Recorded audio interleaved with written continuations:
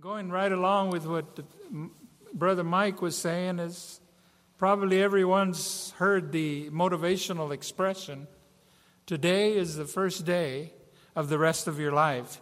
It is used to encourage a person to forget the past with its failures, its disappointments, its heartaches, and all the negatives of the past.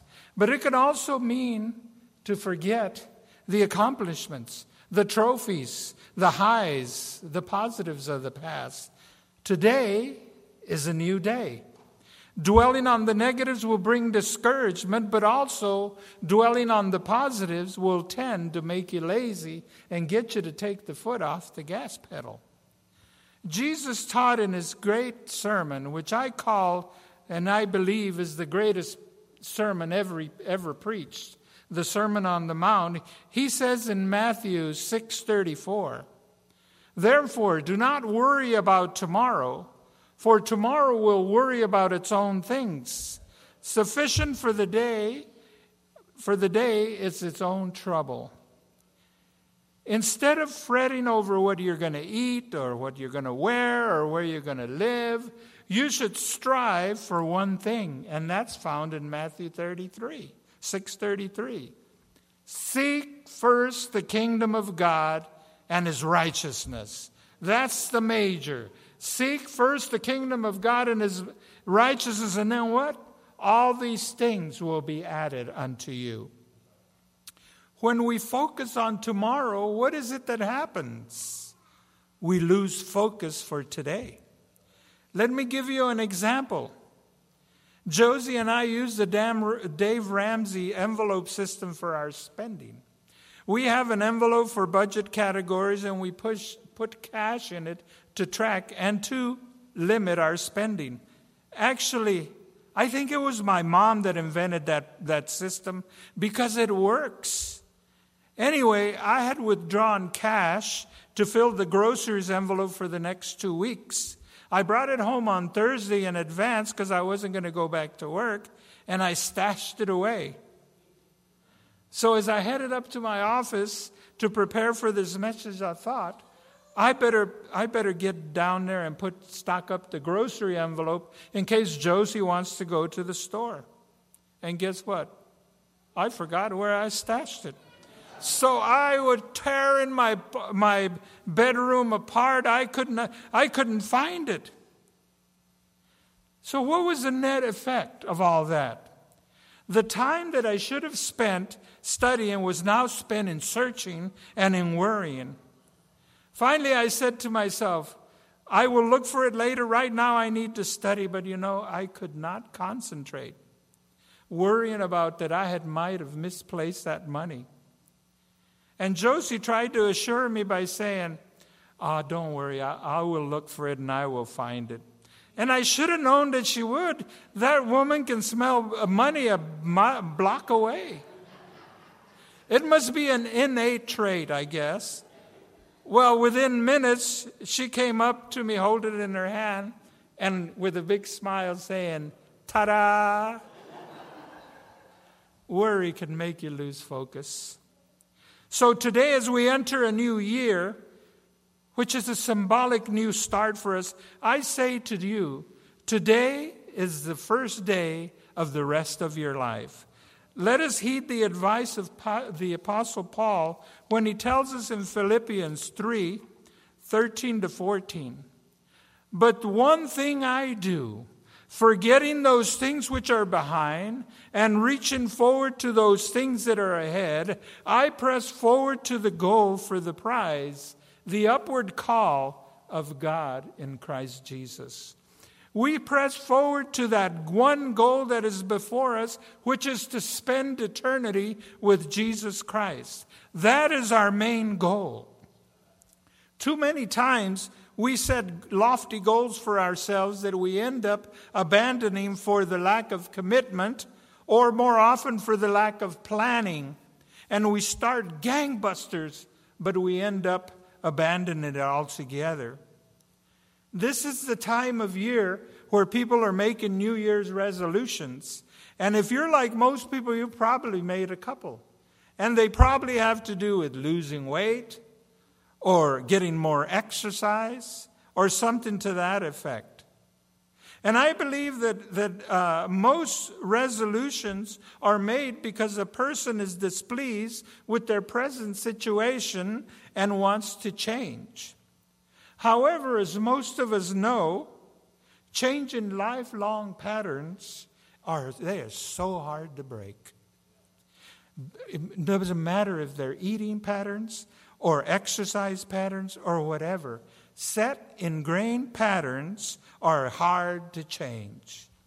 The same is true in the church community with spiritual matters. Just about everyone I know believes that their time spent in prayer or in studying Scripture or even in regular church attendance is lacking. They want to do something about it, but changing is just so difficult. But I tell you, in the final analysis, it boils down to one thing, and that's stewardship. How we care for what we have been given, that's stewardship. What is the most important, think about it, the most important valuable possession that you have here on earth? Don't get too spiritual on me. We'll get to that in a minute. It's not your car. It's not your house. It's not your 401k. It's your health. Without it, none of the other things mean anything. If you don't have health, it doesn't matter how many millions you have in the bank. So being a good steward of your body, how well you take care of it, will determine your quality of life. Now let's get spiritual.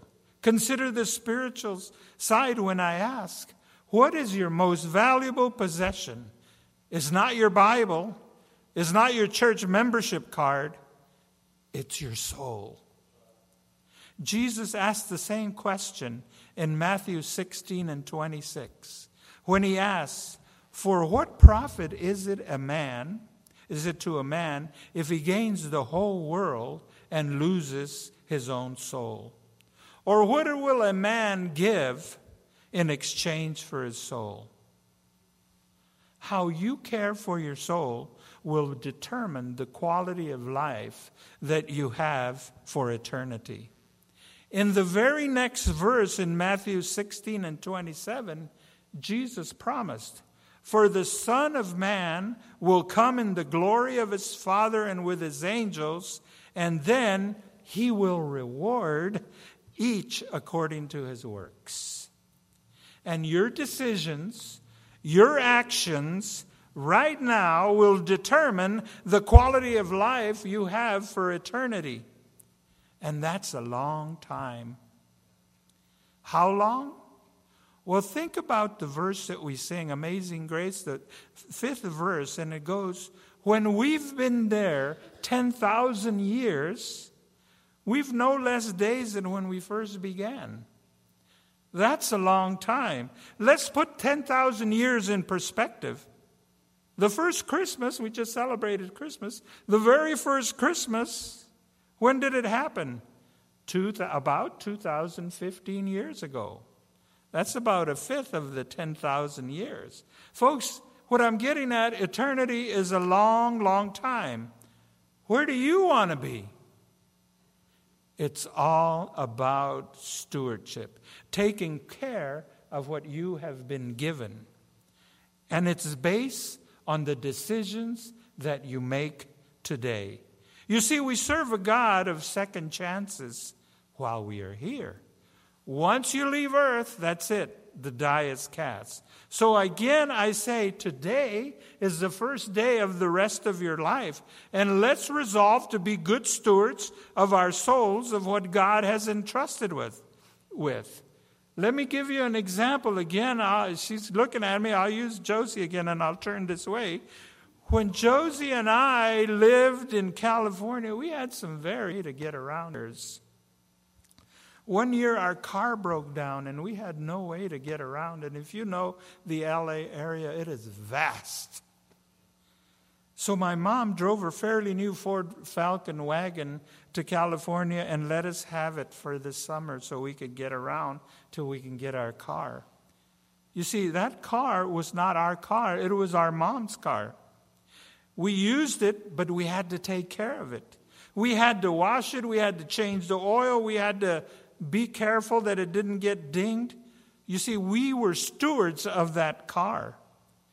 That is also the biblical definition of stewardship. God has given us gifts, and we need to learn how to be good managers of those gifts.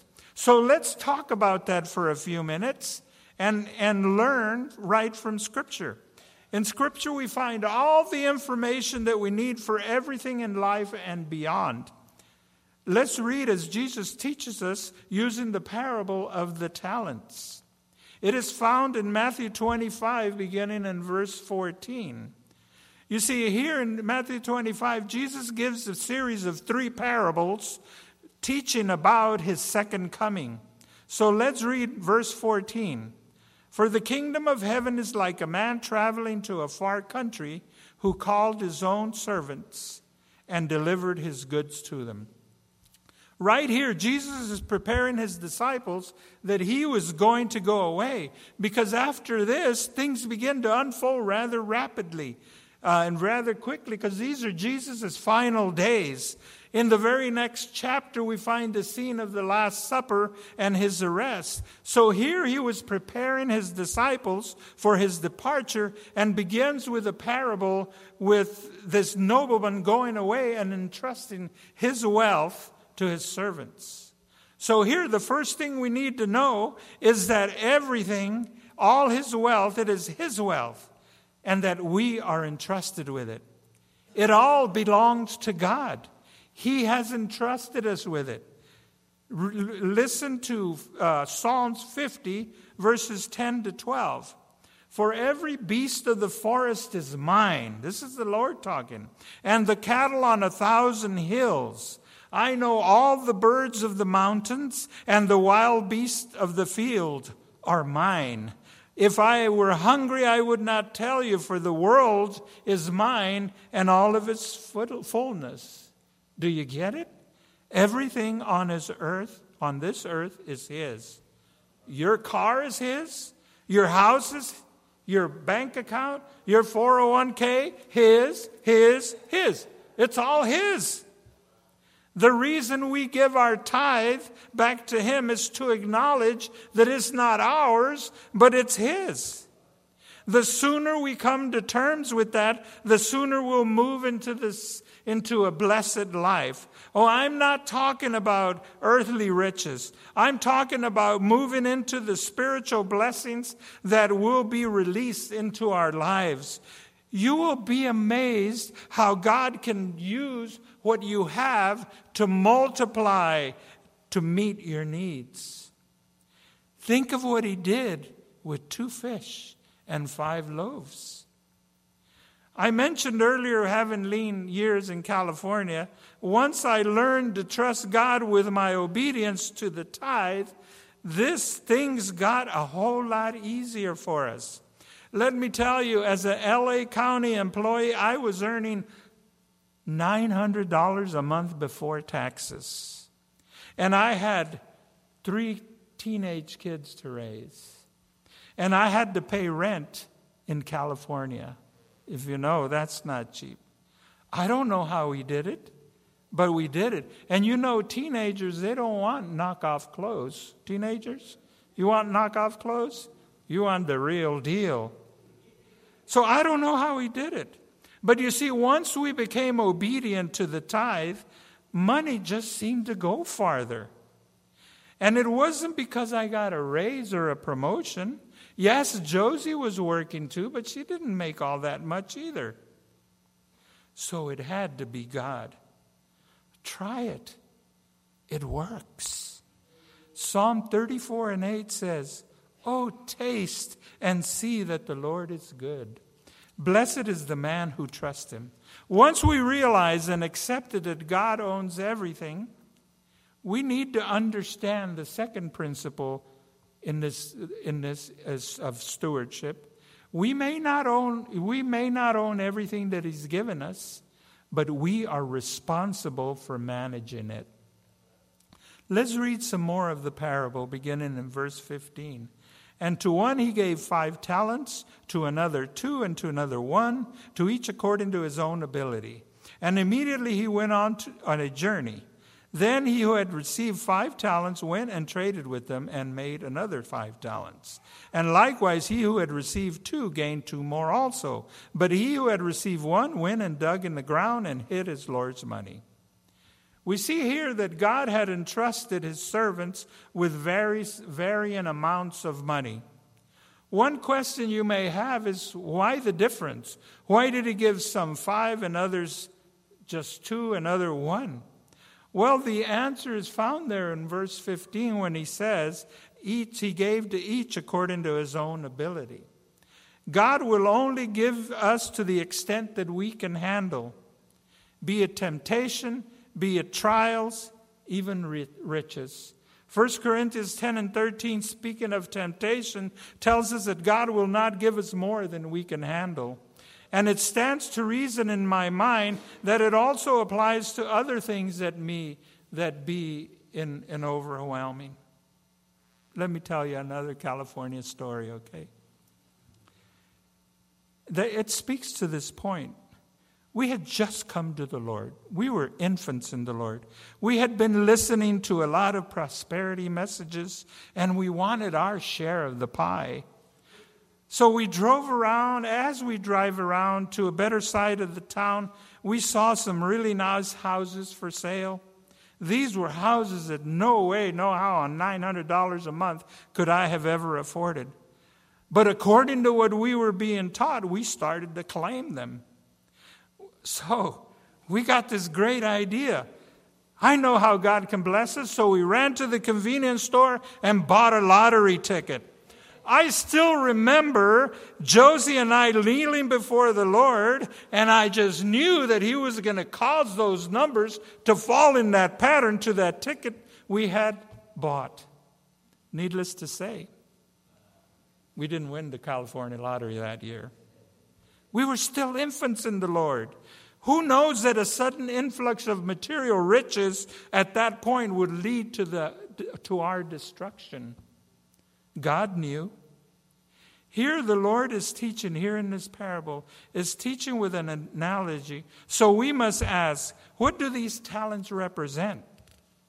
I believe it stands for everything that God has entrusted us in our lives while he is away. It is money, it could be talent, skill, resources, whatever. And he is expecting us to handle them well. You see, into every life, God has poured a varying amounts of 3 things: time, talents, and treasures. But also, notice that God expects us to put those things to work for the betterment of his kingdom. So then the issue is, what are we going to do with that? God has entrusted it to us. So what are we going to do? God has given us life potential, and he has expected us to use them to do business for him and his kingdom. Each one of us has a certain amount. Apparently some more than others. That is the case with time. We do not all have the same amount of time because, if you know, some die in their 20s and some live to be 90 and beyond. We don't all have the same amount of money. Some were blessed by well-to-do parents, while others, like Josie and I, who grew up in one of the poorest neighborhoods of San Antonio, don't have that much. And some have more talents and abilities than others. I'm thinking about Thursday night, New Year's Eve, as I look up on the stage and I see all the fishers there, except Ryan, and I know he's going to be there soon. They are extremely talented, and they have used their talents for the Lord's work.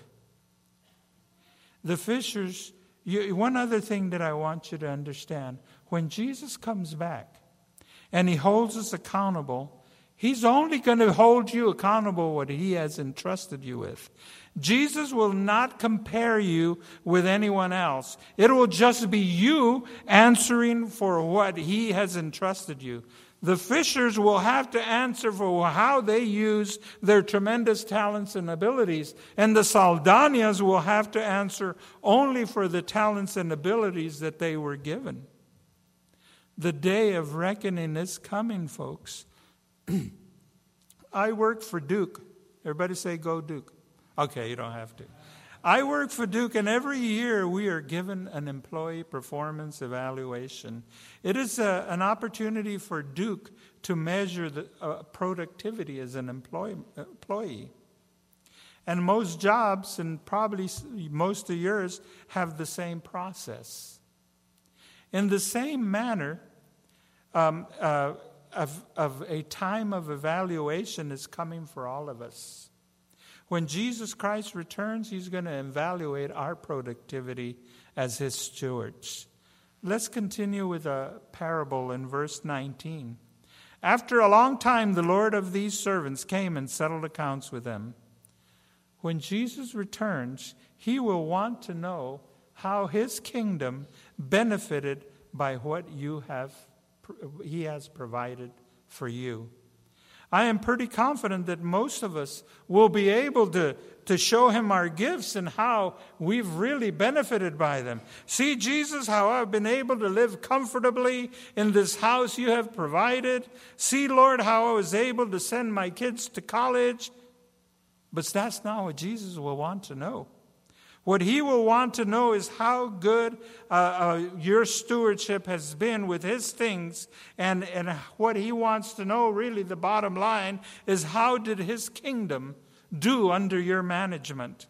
Is the king better off? Did you advance his agenda under your watch? All believers will have their own day of judgment. That's separate from the believer's judgment. All believers will be called to give accounts in what the Scripture calls the judgment seat of Christ.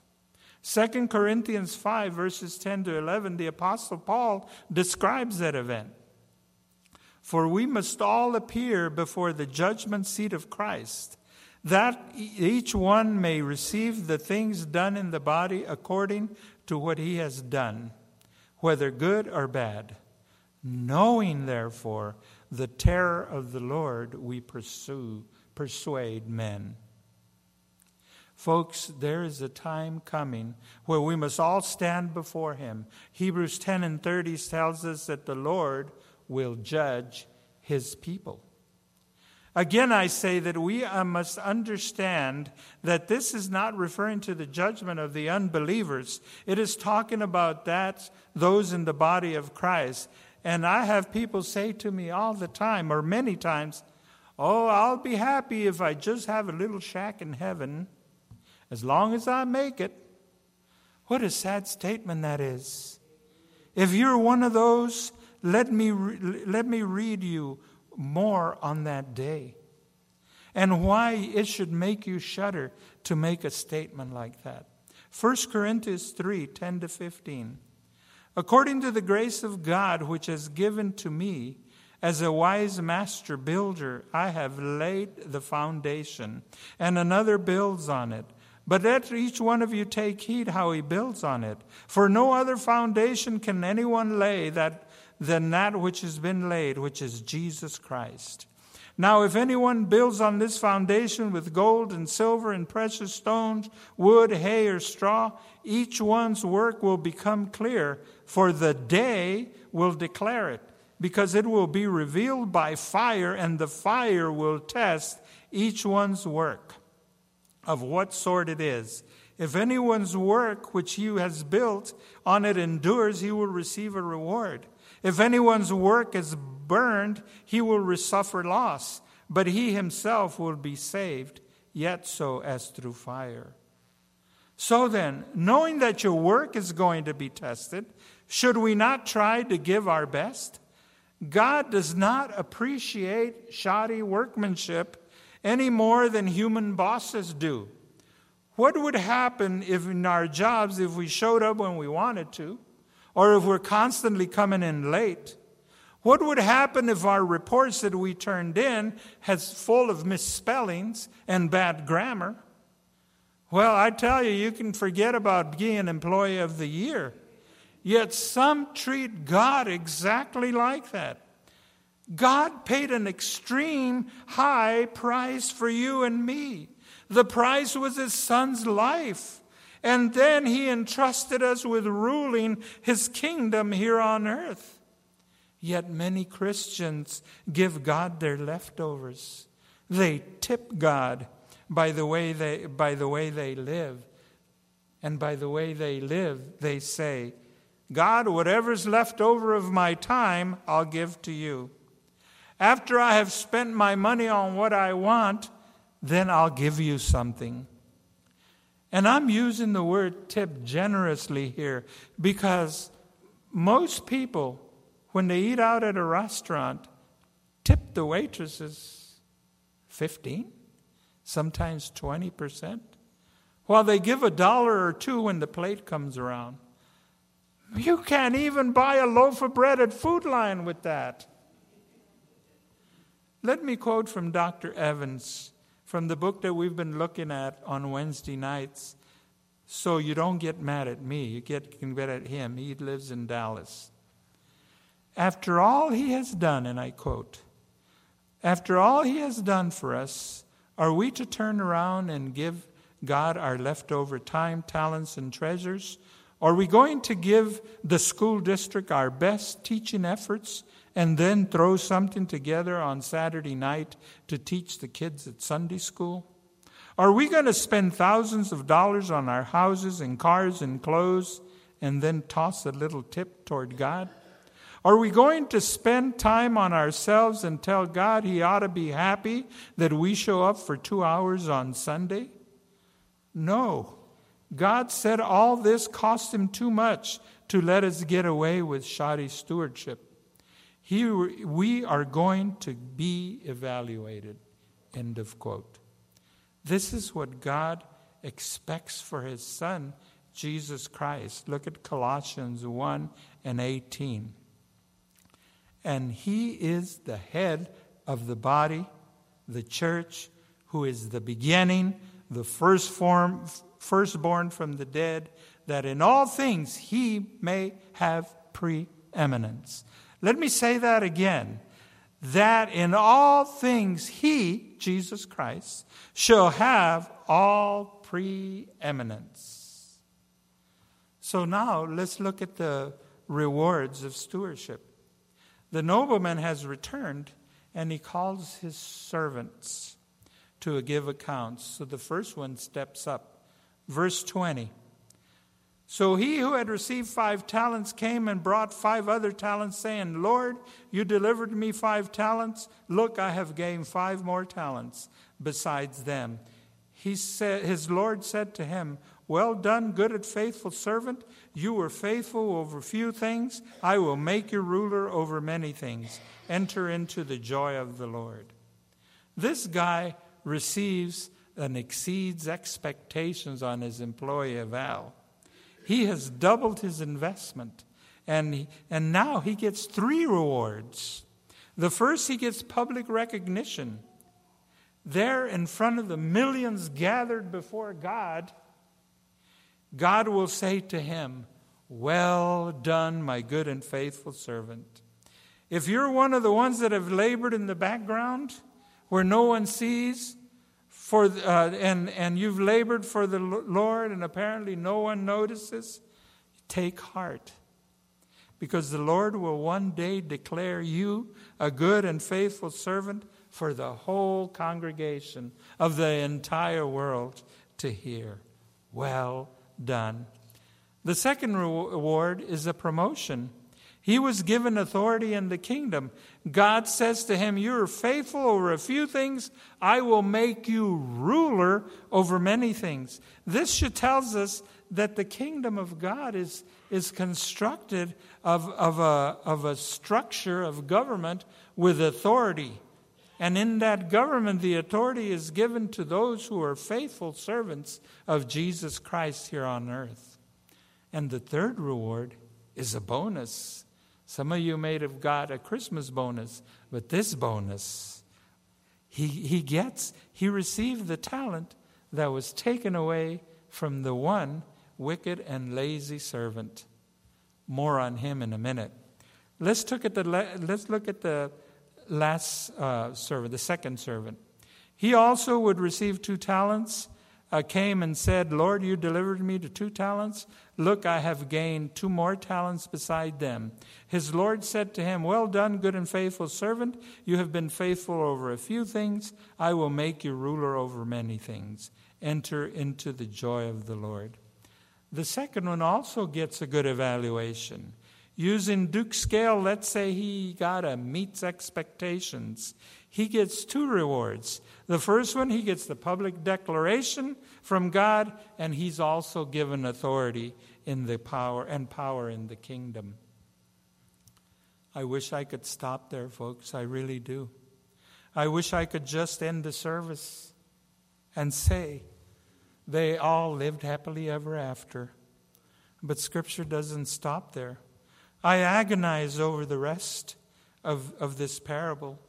It challenges everything I understood about salvation. I even texted Brother Matt last night. If you want to take the entire service for worship, that'll be fine with me. Do it. I wasn't being manipulative. I honestly did feel that God is trying to break through in worship here at Bethel. When there is a breakthrough in worship, God's presence will be overwhelming. But we have only tested, so far, the best service that we've ever had when God's presence was manifest. We only got a little tidbit of God's presence. But when His presence erupts, when it comes through in His fullness, there will not be anyone left standing in this place. We will all be flat on our faces before Him. We will be like the Apostle John in Revelations 1:17. And when I saw Him, I fell as dead and at His feet. That, folks, is the only possible reaction we can have in the presence of the Almighty. In the presence of the Most Holy One. We will quake like Isaiah did. Listen to how he describes being in God's presence in Isaiah 6.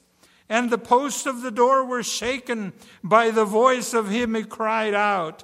And the house was filled with smoke. So I said, woe is me, for I am undone, because I am a man of unclean lips, and I dwell in the midst of a people of unclean lips, for my eyes have seen the King, the Lord of hosts. And I want us to experience that, but that doesn't absolve me from preaching all His word. The apostles exhorted in Timothy 2:4, 1 and 2, I charge you therefore before God and the Lord Jesus, who will judge the living and the dead at His appearing and His kingdom. Preach the word. Be ready in season and out of season. Convince, rebuke, exhort with all long suffering. I will be judged also, and I don't want to be in that third group. But even though I do not want to get to this last part, I must. Let's read it. Then he who had received 1 talent came and said, Lord, I knew you to be a hard man, reaping where you had not sown, and gathering where you had not scattered seed. But I was afraid and went and hid your talent in the ground. Look, there you have what is yours. Even the way he approached the master is wrong. Master, I know what kind of man you are. I do not want to take a chance in losing your stuff, so here it is like you gave it to me. I like how Dr. Evan represents him, and I quote, this man said, Master, I just want you to know that I didn't lose your money. I kept it safe and sound under my mattress. I took the time, talents, and treasures you gave me and stored them away because you are a hard master. This guy had been playing both ends against the middle. Here was his reasoning. I am not going to break my neck serving my master. He is going away on some long trip. He may not even come back. He may forget all about me. In the meantime, I've got to do my business, and I've got to tend to it. I've got to get my own house to build, and I've got money to make and talents to use. But just in case he comes back, I'll make sure I don't lose what he gave me. I'll play it safe and hide his talent. End of quote. Whereas the first two got public commendation, this servant got public condemnation. When the master answered, the King James Version doesn't have it, but other translations do, and you might look at yours. There's a question mark at the end of verse 26. It's more like he was saying, so you say that I'm a hard man, that wants something for nothing. Then why did you not at least put my money into the bank where I could get interest? Verse 26, But his Lord had answered and said to him, You wicked and lazy servant, you knew that I would reap where I have not sown and gathered where I have not scattered seed. So you ought to have deposited my money with the bankers, and at my coming I would have received back my own with interest. Therefore, take the talent from him and give it to the one who has 10 talents. For everyone who has, more will be given to him, and he will have abundance. But from him who does not have, even what he has will be taken from him. So in the end, he lost everything. But then the part that I didn't want to bring up, because everything I know about salvation is that once you are saved and in the body of believers, you've got your ticket to heaven. I do not want verse 3 to be there, verse 30, but it is. Look at it. And cast the unprofitable servant into outer darkness. There will be weeping and gnashing of teeth. Everywhere in the Bible, that the outer darkness, the place where there will be weeping and gnashing of teeth, are terms to describe hell. As Sister Judy comes, I want to close by asking you, which one of those do you identify with? Please don't let it be number 3. The master has not returned yet, but all indications are that it won't be long now. Just look at what's going on around. So there's still time to turn around. There are many in the body of Christ that are being deceived right now.